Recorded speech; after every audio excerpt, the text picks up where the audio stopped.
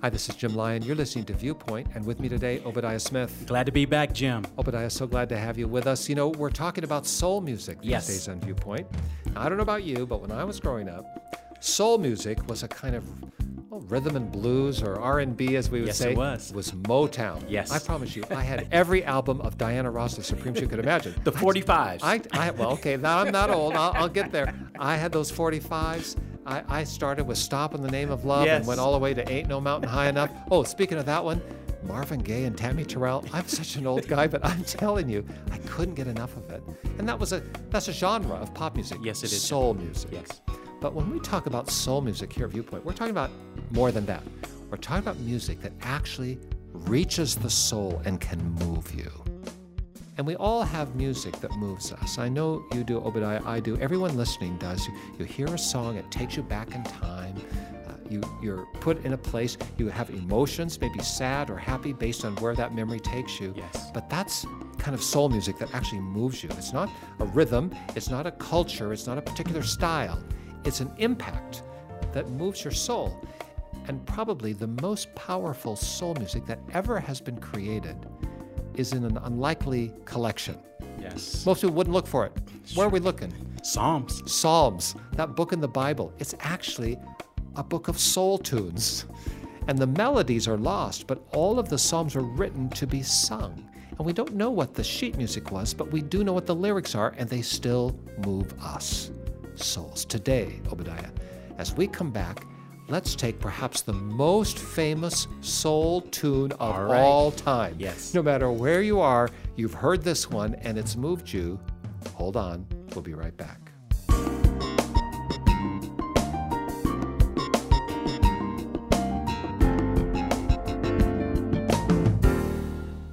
If you had to identify the most famous soul music of all time, and I'm not talking about just top 40, I'm not talking about just the pop charts, I'm not just talking about the last 100 years, but of all time, the song that has moved more souls than any other. Take a stab at it, Obadiah. What would it be? Psalms 23. Psalm 23. I mean, the 23rd Psalm. It's almost universally embraced. Even people who have no time for God know some of these words and phrases. Yes. Even people who would never dare open their Bible and never even think about it, don't even own a Bible.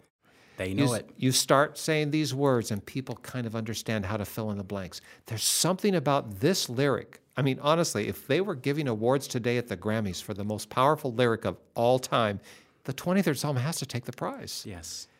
And as we begin, let me just read it in a fresh way. Most of us have heard it in the old King James. King James version of the Bible, the KJV, is actually written in Shakespearean English. King James was an English king who authorized the Bible to be translated into the contemporary English of his age, but that's over 400 years ago. And so the language has evolved. Still, King James has its poetry and beauty, but today we don't speak in that same way. So I want to read the 23rd Psalm in an updated version. That's not to say it's in any way strained from the original text, because it was originally written in Hebrew. But if you take the original Hebrew and put it into today's English, well, this is the New Living Translation, Psalm 23. The Lord is my shepherd. I have all that I need. He lets me rest in green meadows.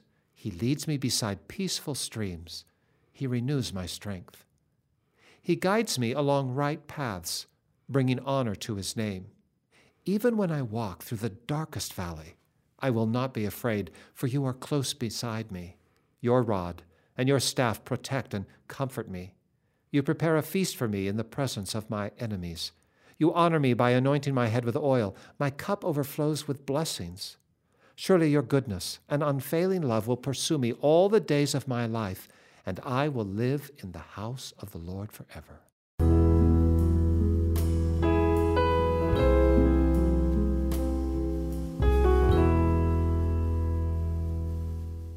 The 23rd Psalm is our subject. It's probably the most famous piece of soul music ever written, as measured by moving souls. And Obadiah, as we have just read that first verse again, the Lord is my shepherd, I have all that I need, or I shall not want in the old King James. That language is so familiar that almost it numbs us. I mean, some people could hear that and it's like water off a duck's back. Yes. I've heard it so many times, it's so familiar. But you know, there was a great preacher in the early part of the 20th century named Clovis Chappell. And he studied this psalm, and he's given us a lot of the ideas we're going to use today. And he masterfully looked at this psalm, so familiar, and made the point that sometimes familiarity does not always breed contempt, but actually makes it more of a treasure. So let me illustrate this. I know this so well, this psalm, that still it can be a positive influence that arrests my soul every time I hear it in the same way that memory can do for us. So Obadiah, when you were growing up, if you could take me one place you went as a child that just makes you smile, it doesn't matter how many times you go there, you just feel good being there, where would it be? Stony Creek, Virginia, my grandfather's sharecropping where he was living on the farm, and I would love to take you there. It mesmerized my summers as a city boy. I'm hearing you say your grandfather was a sharecropper. Yes. He had a plot of ground that he worked Yes. out in the country in Virginia. You're a city boy. Yes. And you had the chance to go see him there. And you loved it. Yes. And even today, even though you could probably paint me a picture of that because it's so familiar to you, yes, it is. going there would not take anything away. You would say, I'm there. Yes. Because it's familiar and it's life-giving. That's the way this psalm is. It's just like that. Nobody really knows who wrote this psalm. I mean, we think David did. And honestly, all the evidence suggests that David is the most likely author. But it's not altogether a slam dunk. But for the purpose of our exploration today, let's just say that David wrote it. Well, if David wrote it, when did he write it? I've usually seen David as a young guy in some kind of painting by a still water in a green meadow with a pen or a harp or something, That's what this reminds me of. But Clovis Chappell suggested that, maybe David was an old guy when he wrote this, and there's so much of it that he's looking back over his life, and that gives new meaning to the words. When he talks about being restored, he's a guy who's had to be restored, for instance. And so when you see the psalm that way, boy, it is a wonderful piece of music that can speak to all of us from someone who knows because he's been there. And back to verse 1. Yes. That idea, the Lord is my shepherd. What jumps off the page at you for that? Claiming God as my own. It's personal, isn't it? Yes, it is, Jim. He's not just saying, the universe is big and trees are beautiful and birds fly high. No, he's saying, the Lord, God, is my personal shepherd. Do you know that in the Latin language, the word pastor and shepherd are the same? And actually, even in English, the word pastor is descended from the ideas of shepherding. So you could interchange them. So if you read the 23rd Psalm in the Latin language, it would say, the Lord is my pastor. Think about that. How personal that is. The Lord is mine. Oh, he could be yours too, Obadiah, but you know what? He's mine. No, he's mine. And the power of that sets up the whole rest of this soul music, because when you understand the personal nature of your relationship to God, and how it can be so intimate and so pure and so powerful. Whoa, that can cause your soul to sing no matter what happens next. Yes. Once you understand that the Lord is my shepherd, the next thing that the lyricist of the psalm gives us is another truth. I shall not want. You know what? If God is my shepherd, and it's God, yes, I'm probably going to get what I need.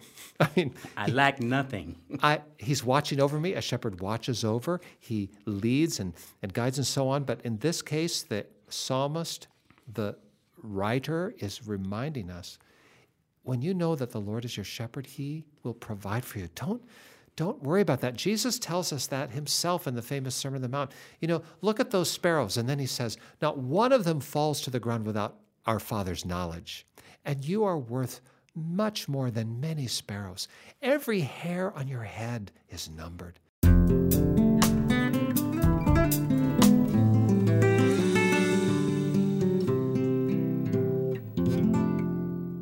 The most famous song of all time is the 23rd Psalm. It is the soul music par excellence, the most moving, the most powerfully influential lyric ever written.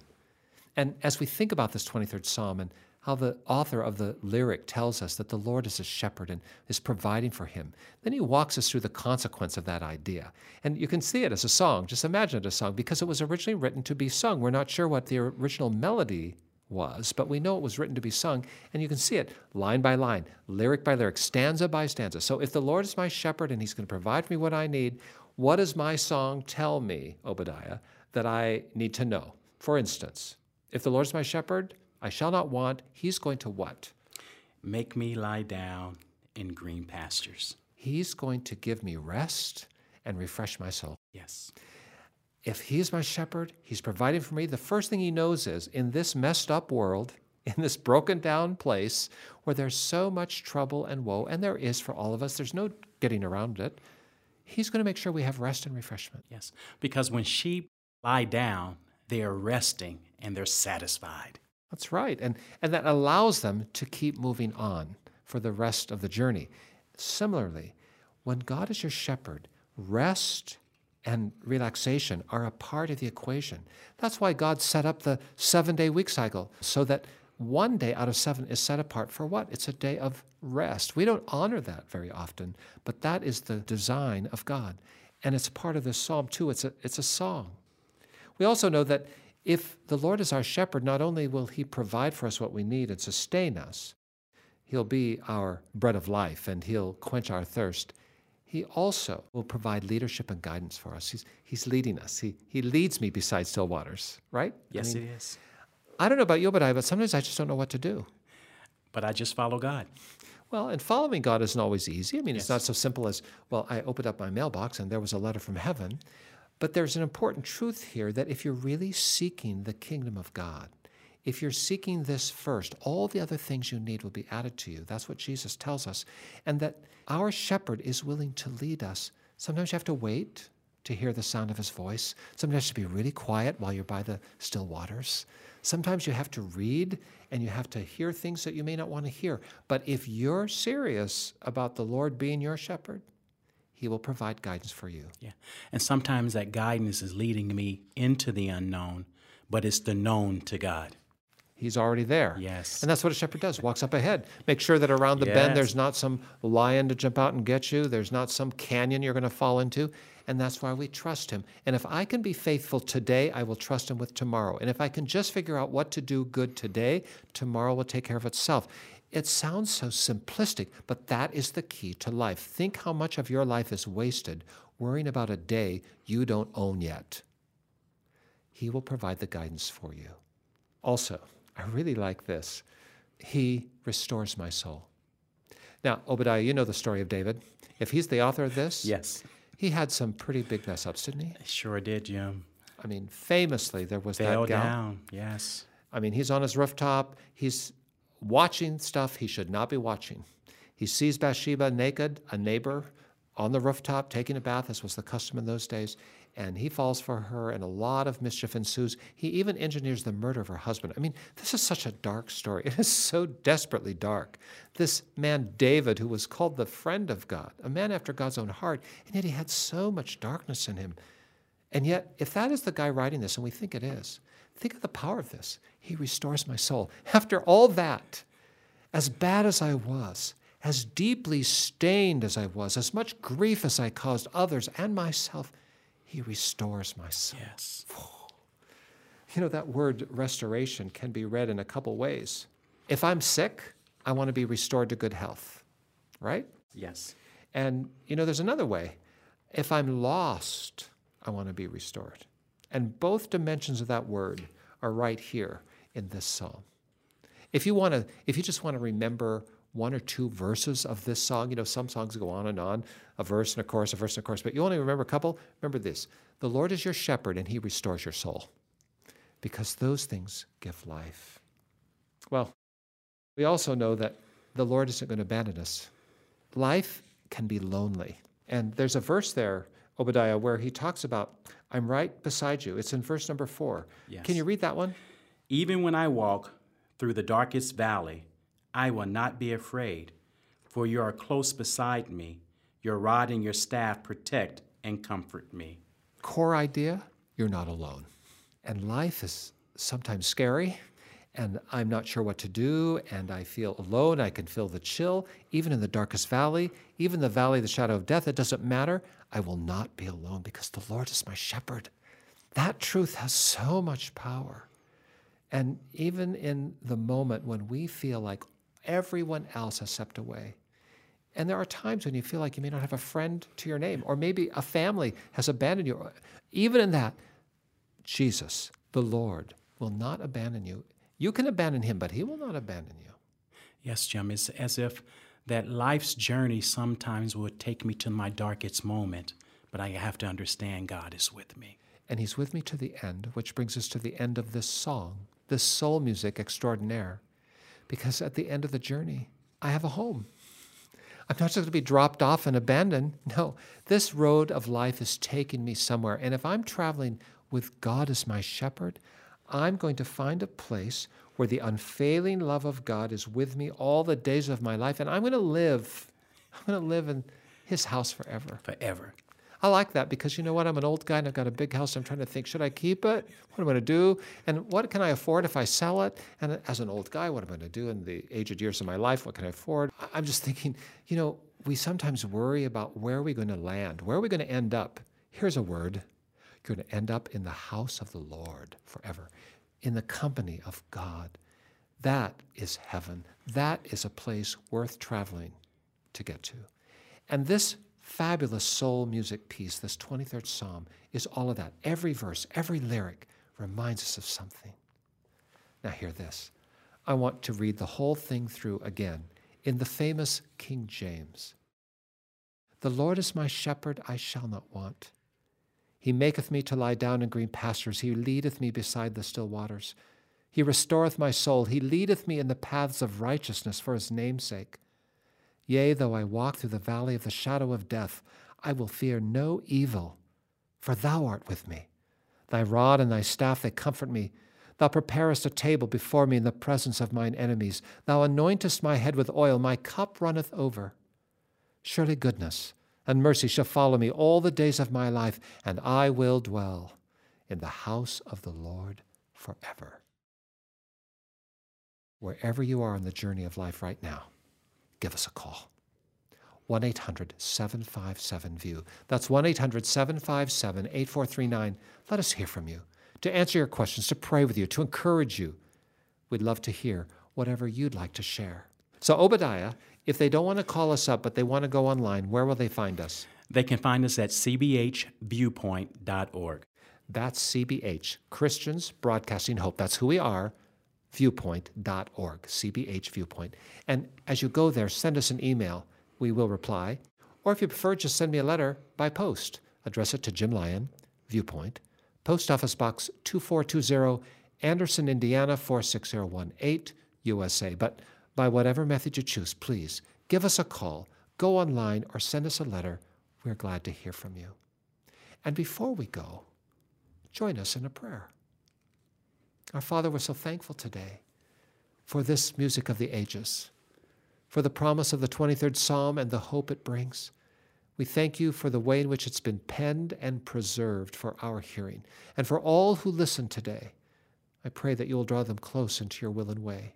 We surrender our lives into your hands. We pray, Lord, that you will be our Lord God, that we will be humble before you, and that we will trust you with our lives. Forgive us for all the ways we have failed in this life and failed you, and make of us new people in Christ. Thank you for hearing our prayer. Thank you for walking ahead of us and alongside us. And we pray in Jesus' name, amen. Obadiah, thanks for joining us for this exquisite soul music today, the 23rd Psalm. Glad to be back, Jim. And we are so glad that you joined us too. We hope you'll be with us again next week as we explore again from this great soul music book of the ages, the Psalms, inspired not just by the scripture itself, but by the writing and the teaching of Clovis Chappell, a great and wise man of God from days gone by. For all of us at the Viewpoint team, this is Jim Lyon. Stay tuned.